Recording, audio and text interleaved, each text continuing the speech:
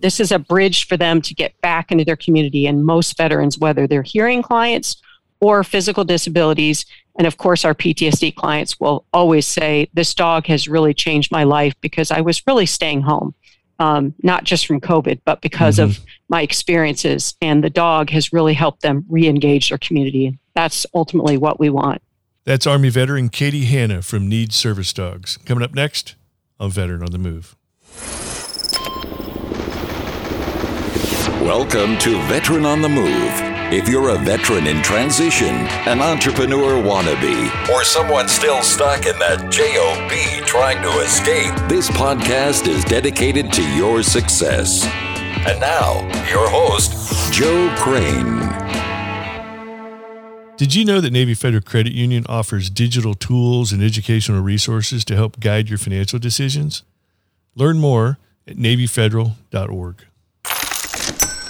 All right, today we're talking with Army veteran Katie Hanna. So Katie's been doing some work with the Needs Service Dogs, but before we get to talking about all that, Katie, take us back, tell us what you did in the Army. You had 24 years worth, 11 years of active duty, followed up with a bunch of reserve time. So good morning, Joe. Thanks for having me on the show. I like to call my Army service a long and winding road because that's what it was. I joined the Army in high school, much to my mom's chagrin, and following my big brother's footsteps. And I was in the reserves, went to basic and AIT, and then went off to college. And while I was there, I got involved with ROTC and said, hey, I kind of like this leadership thing. Always felt a little stifled in the reserves. And so I went through ROTC, got my commission, met my husband in ROTC. And so we both joined the Army together. Went active duty. I was commissioned Medical Service Corps.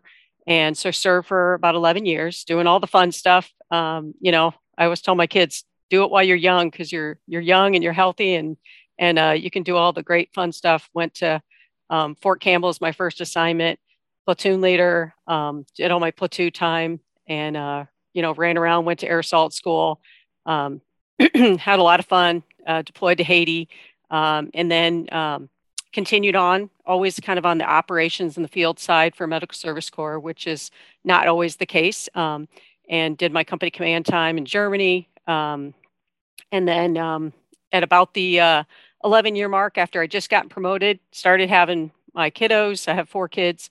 And my husband was continuing active duty service in combat arms. He's field artillery.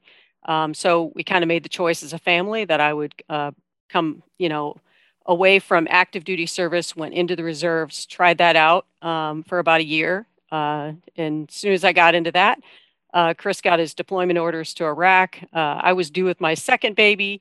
And, we had the baby and he left 4 days later, which he was supposed to miss the birth. We kind of there was some magic worked there.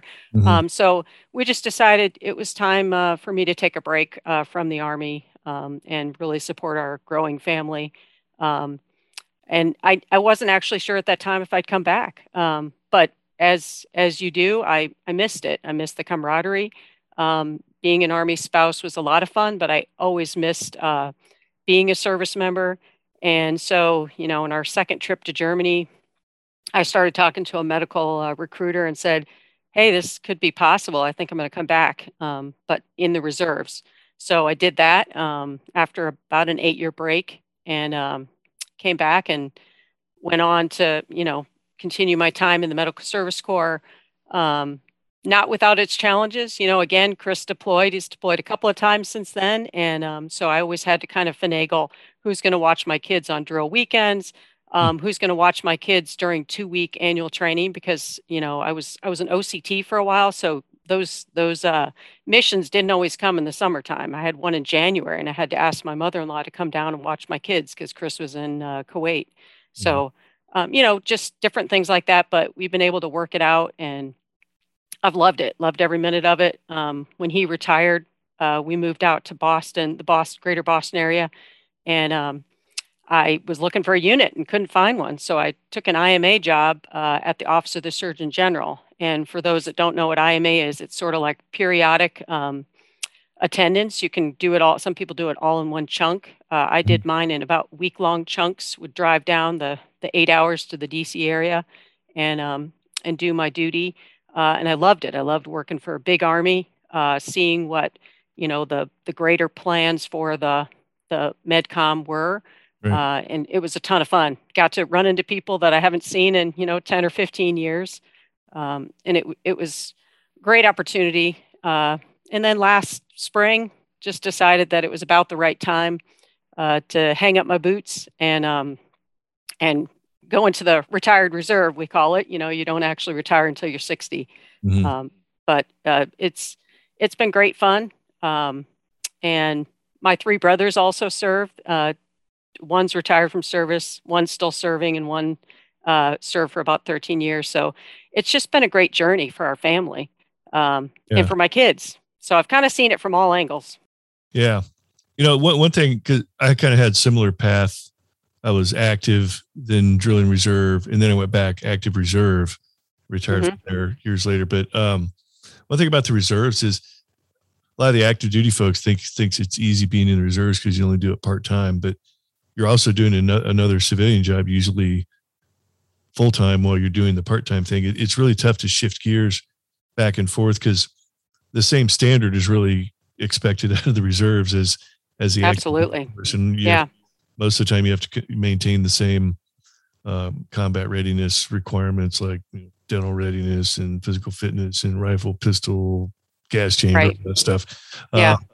So I would argue in a way it's almost more difficult because you're, like you said, you're shifting gears. You're trying to stay engaged throughout the month, but yet you're still working for someone else. And it's tricky. I've worked for 2 active duty commands as a reservist. And, in Germany, when I came back, I worked for an active duty command at what is now 7th Mission Support Command. So they were all AGR. We were one of a couple of reserve units. So my commander, who was a DOD civilian, would call on me all the time. Hey, can you go to this meeting? Can you go brief QTB? Because she couldn't necessarily break away from her civilian job. And at the time I was working part-time. So, but I still had to juggle kids and figure out how I was going to get to things. So it's very tricky. Yeah. Yeah. And then of course, through the mobilizations and everything, it's like mobilized a couple of different times. It's like, it became easy when you got mobilized. I mean, maybe other than, being 7 months in Iraq or whatever, but it just became simpler, I guess you would say, being back on active duty. But anyway, so talk a little bit about what your transition away from the Army the second time. You had an 8-year gap, which is a long time. So coming back and then eventually 24 years worth of service, you finally got away from it altogether. What was that like? And work your way into what you're doing now? Well, so the first time breaking away was extremely challenging. I mean, I was a, relatively new mom, still, connected through my husband's service. And our first move away from, with me as a civilian was really tough. My husband had this camaraderie. We went to Command and General Staff College at that time. So here I was surrounded by all these spouses, and I just was a fish out of water. I didn't know what to do. Kind of made my way through that. But, then Fort Leavenworth. When were you there? We went there 2006 to 7. Okay. So, and he had actually retired from Fort Leavenworth. Oh yeah. You're in the Kansas City area. Yeah. Yeah. Right? Well, we live in Florida now, but we used to live there. And so, that's right. That's CPSC from 2010 to 2013. Okay. It was on our, I'm from Iowa, so it was on our top list of places to go. He just couldn't manage getting to Leavenworth for a job for life after the Army, but that we were hopeful.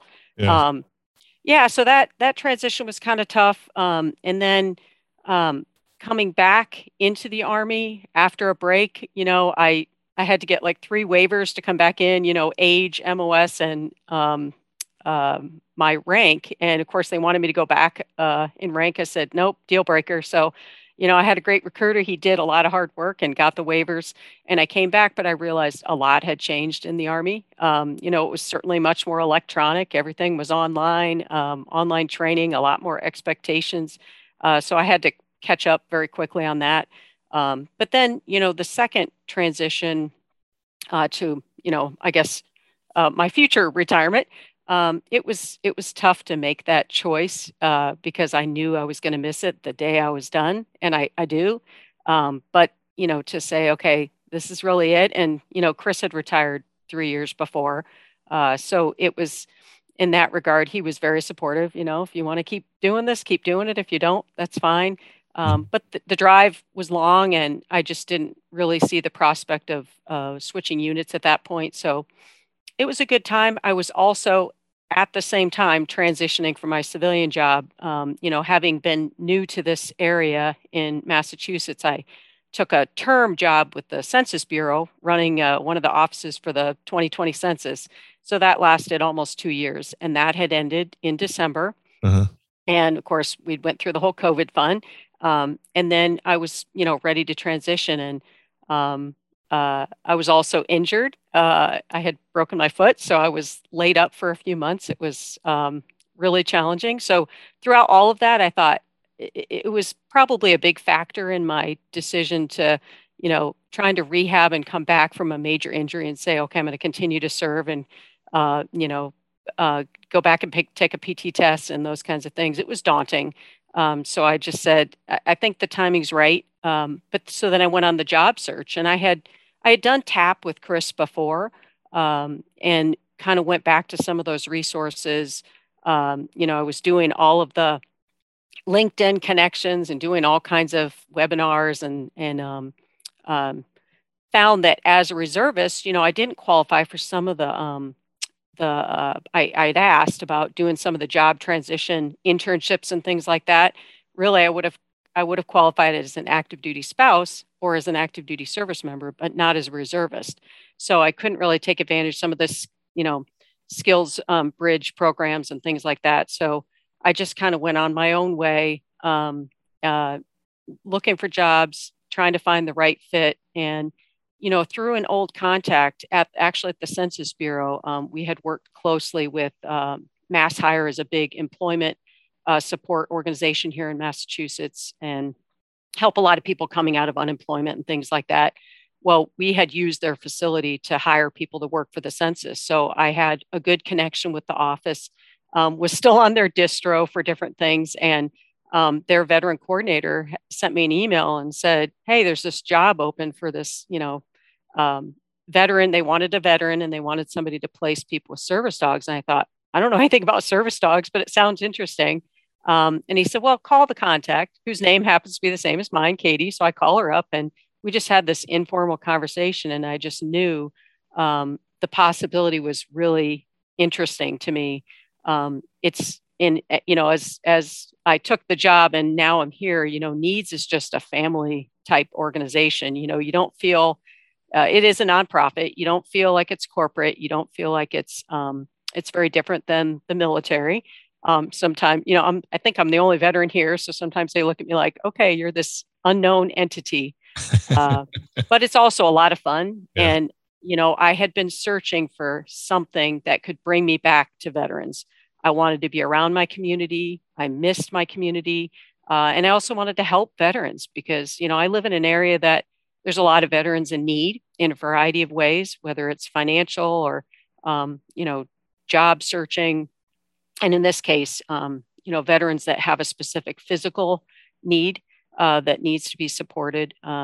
So it's been great to re-engage not only veterans, but the veteran support and service community, because I get to interact with veteran service organizations all the time because we all have a different piece of the pie. So that's a lot of fun. Awesome. Well, hold that thought. We're going to take a quick break, and we'll come back. We're going to dig deep into the NEADS service dogs. Sounds good. We hope you're able to spend this holiday season with your loved ones. The military family knows more than anyone that we are not always able to spend the holidays together. And those of you that are serving away from your family this year, know that we appreciate your sacrifice. As the holidays come to an end and we get back to work, and those bills start arriving from all of our holiday shopping, remember that Navy Federal can help you get back on track. You can get a low intro APR on their Platinum credit card. It's their lowest rate card, and it's a great tool to pay down debt. Navy Federal even has multiple savings and investment options to help you get closer to your financial goals.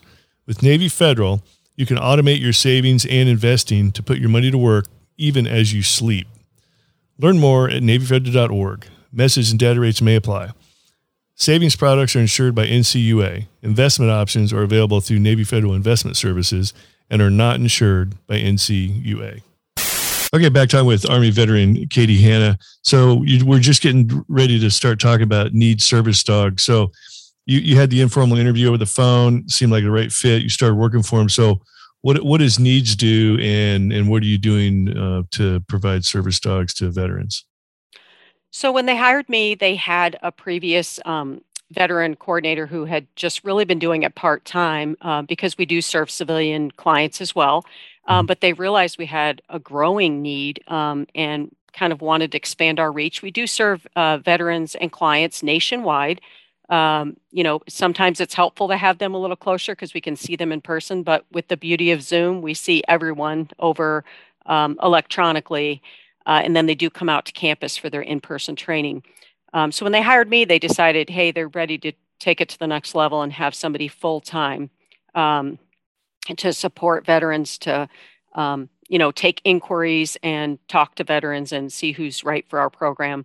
We really look at each client in depth, and we realize that we can't support everyone. We're one of the smaller but extremely well-known service dog organizations.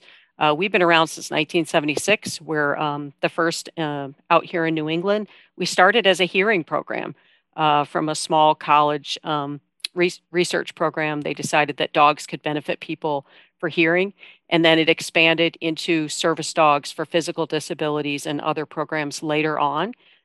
So we do serve veterans in really three ways. Our service dog for hearing program, which is incredible. I'll talk a little bit about that. And then service dogs for physical disabilities. And then we have a smaller program that is only in about, a close range of about 3 hours or less for programmatic reasons. We have a service, it's called the TAD program, Trauma Assistance Dogs, or for PTSD. And that program only serves veterans kind of in the local area. But the rest of our programs do serve nationwide.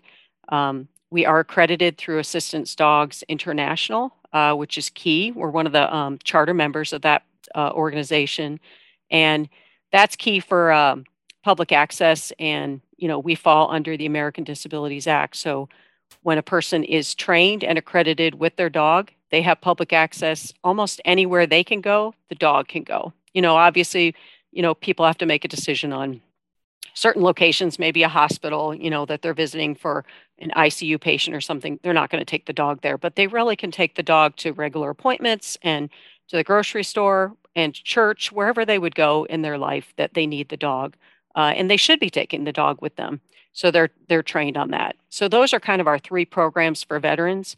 And we have a great need. We, like many organizations, were kind of hit hard during COVID. So we lost our outside source of dogs. We have a habitual relationship with other service dog organizations where they'll give us dogs that may not be right for their program, but might be right for ours. And we do our own purpose breeding here on campus. We've only been doing that since about 2019. So thankfully because we were able to continue supporting people with dogs, just really at a smaller rate. The purpose breeding is incredible. And thankfully we were doing that. We're expanding that. We're building a new breeding center just down the road from our campus, which will give us the ability to serve more people. And we use Labrador retrievers because of their obedience and their temperament, their ability to learn those 50 to 60 tasks that service dogs need to be able to support the person that they're serving. And they're extremely cute. We have yellow and black labs. Usually from time to time on campus, we have a variety of some dogs that are in various stages of their training, or puppies at our breeding center and that are preparing to go on to the next level of their training. So how many dogs are you guys training or distributing a month or per year? I don't know if you go back to the pre-COVID times. Yeah, pre-COVID times, we were in upwards of 55 to 60. We're down from that right now. We're hoping a year. So we've served over 170 veterans thus far. And we've always served veterans, but we kind of formalized our veteran service program in about 2006. Did a trip down to Walter Reed, interacted with them, and realized that there's a big need for service dogs for veterans specifically. And then we have other. We're one of the programs that has the largest number or types of service dog programs, but specifically for veterans, we have those 3 programs. Wow, that's awesome. And do all your training and even a lot of the breeding now, which you guys have started doing, is most of it all done in-house? So actually it's not. We breed here on campus. And one interesting note I forgot to mention during COVID, all of a sudden COVID happened and we have dogs at various locations and various stages of their training. Sometimes they're with a full-time breeder in their home. But most of our dogs are trained in the prison system. We've been doing that for about 20 years now. And so we got the notice that we had to bring these dogs out of prison. And within about 18 hours, think Army reaction, DRB, those dogs were pulled out of about the 6 prisons that we're in here in New England and put into volunteers and staff members' homes so that they could continue their training. We just had to lift and shift and figure out how we were going to support in a new way. Wow. Are you going to be able to go back to that anytime soon? Yes. So we're now back in the prisons. We've been back. One of our prisons started back in June and the rest in about July. So we're back in the prisons. We're not at full capacity yet, but we are, working on that. And so we have prison inmate handlers that are trained. Thankfully, during COVID, we kept a decent number of our currently trained inmates that we could go back and start, right back into training with them and then train some new, they go through a pretty extensive vetting process. As you can imagine, each prison has a liaison that helps us with the inmate handlers throughout the week. And then our trainers go into the prisons weekly, usually 1 to 2 days, depending on the prison, to check the training, review, make sure, see how the dogs are doing. But it's a win-win because the dogs get so much more exposure to the training, and our inmate handlers, it's an incredible impact on them. Many of them will say, I've never done anything good. I've never given back to my community, and now I can. And they're learning a really tangible skill too. So it's really a win-win for all of us. And then we have this incredible network of volunteers, weekend puppy raisers that come pick up the dogs, take them out for the weekend, and expose them to all those social settings that we want our dogs exposed to. They take them on public transportation, they take them to games, take them out to the store. I run into Target on the weekend. I'm like, oh, it's a needs dog. You can tell they've got their blue in training vest on. And needs dogs always speak for themselves. They're incredibly well behaved. They're never going to, they're going to follow the command of their handler to the T. You'll never hear them bark unless they're told to speak. They will sit until they're told to move. They'll follow very closely along. They want to keep a small footprint. So it's really incredible. And so usually at least 2 weekends a month, they're taken out of prison to get that weekend socialization, because that's really key for their training, so that when they're trained, which is at about the 2-year marks, in pre-COVID times, a little bit earlier, but now we're at about 2 years, they're ready for the person that they're going to go and serve. And we look at their service life as about 8 to 10 years. Mm-hmm. So it's really incredible to support the person in their needs. Yeah. What is the the screening process look like for the people that are going to receive the dogs? It's really in depth. So the person will put in an application, and currently we're only accepting new applications from veterans. We have a federal grant to serve veterans, and of course we have generous donors as well. So we're taking new applications just from veterans. They put an application in. I will give them a call and do a pre-screening. We want to determine if they're a hearing client or a service dog for physical disabilities, that, that their mental health is managed, that, even if they do have some PTSD from their service, that's not the overall impact of their life, but they are managing what they do have or have been exposed to. Mm-hmm. We also want a picture of, if they're a hearing client, do they have other major health issues that we need to take into account, because we really only provide dogs for one purpose. So sometimes we'll get a person who has major hearing loss, but they also have some pretty significant physical disabilities. We have to gauge, is this the right program for them?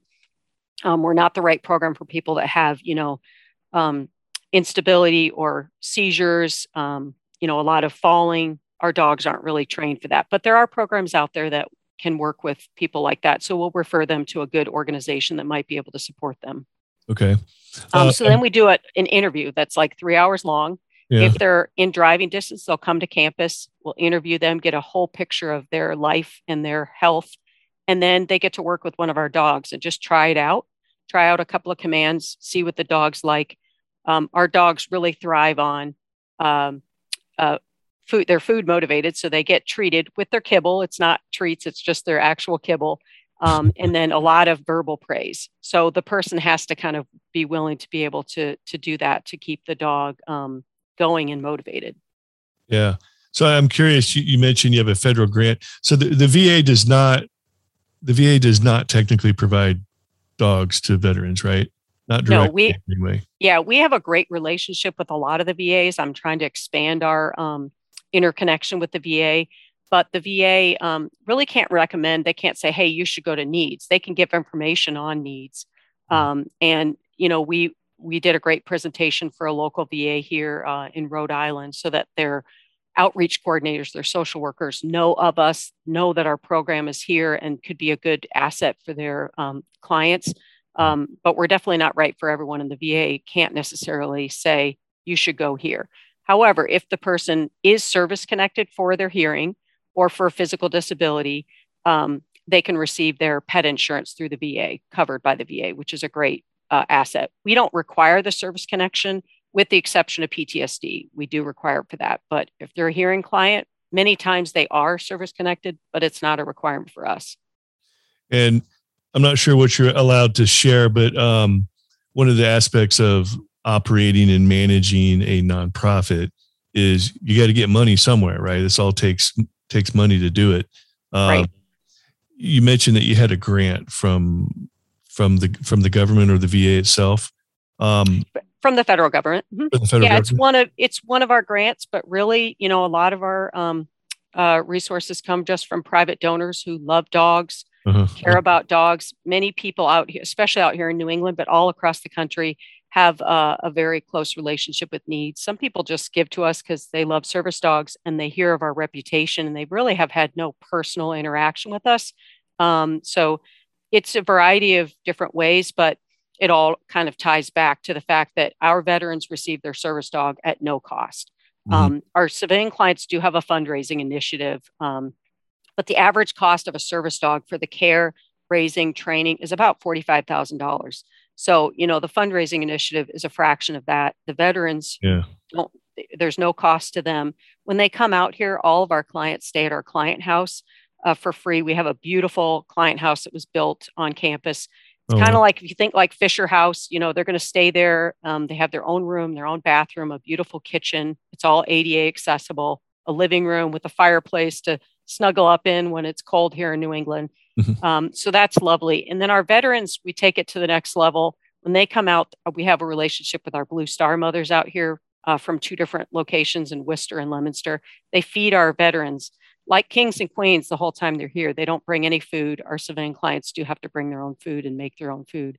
And it adds to that camaraderie because when they're here, the class could be mixed, could be civilians and veterans. We have a class right now, 1 veteran and 2 civilians, and they're all interacting and, they'll share a meal together. And in this case, it happens to be all hearing clients, and they have that bond together, as a class. Sometimes the veterans, we have several veterans and they bond together like our previous class. And sometimes it's a mix, but it's, they're bonding in their disability too. So it's a really good aspect, but we have a great relationship with the Blue Star mothers. Wow. That's amazing. Phenomenal program. So Katie, we're getting close to the end of our time. If somebody's interested in the Needs Dog Service Dogs program, either trying to apply for a dog themselves or looking to support, how do we get a hold of you guys? So the first thing I would say is especially if they're a veteran, they can just give me a shout. khanna@needs.org is my email. They shoot me an email. We have an inbox, an inquiry inbox on our website, which is just needs.org as well. If they try to apply, they can. There's a pre-screening questionnaire, and they're going to indicate they're a veteran, which will allow them to go forward with an application. Otherwise, they'll get a pop-up that says, sorry, applications are currently closed. And then I love to talk to them first and just see, what are their needs? Can we support them? Are we the right program for them? Or should we refer them to a different program? And unfortunately, I do have to refer people out, but we'll always refer them to a good accredited organization that can support them.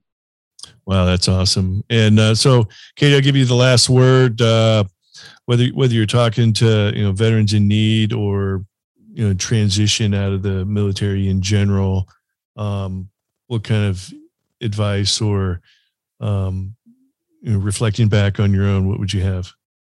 Well, I would say two things. One, the personal connection or a referral from somebody.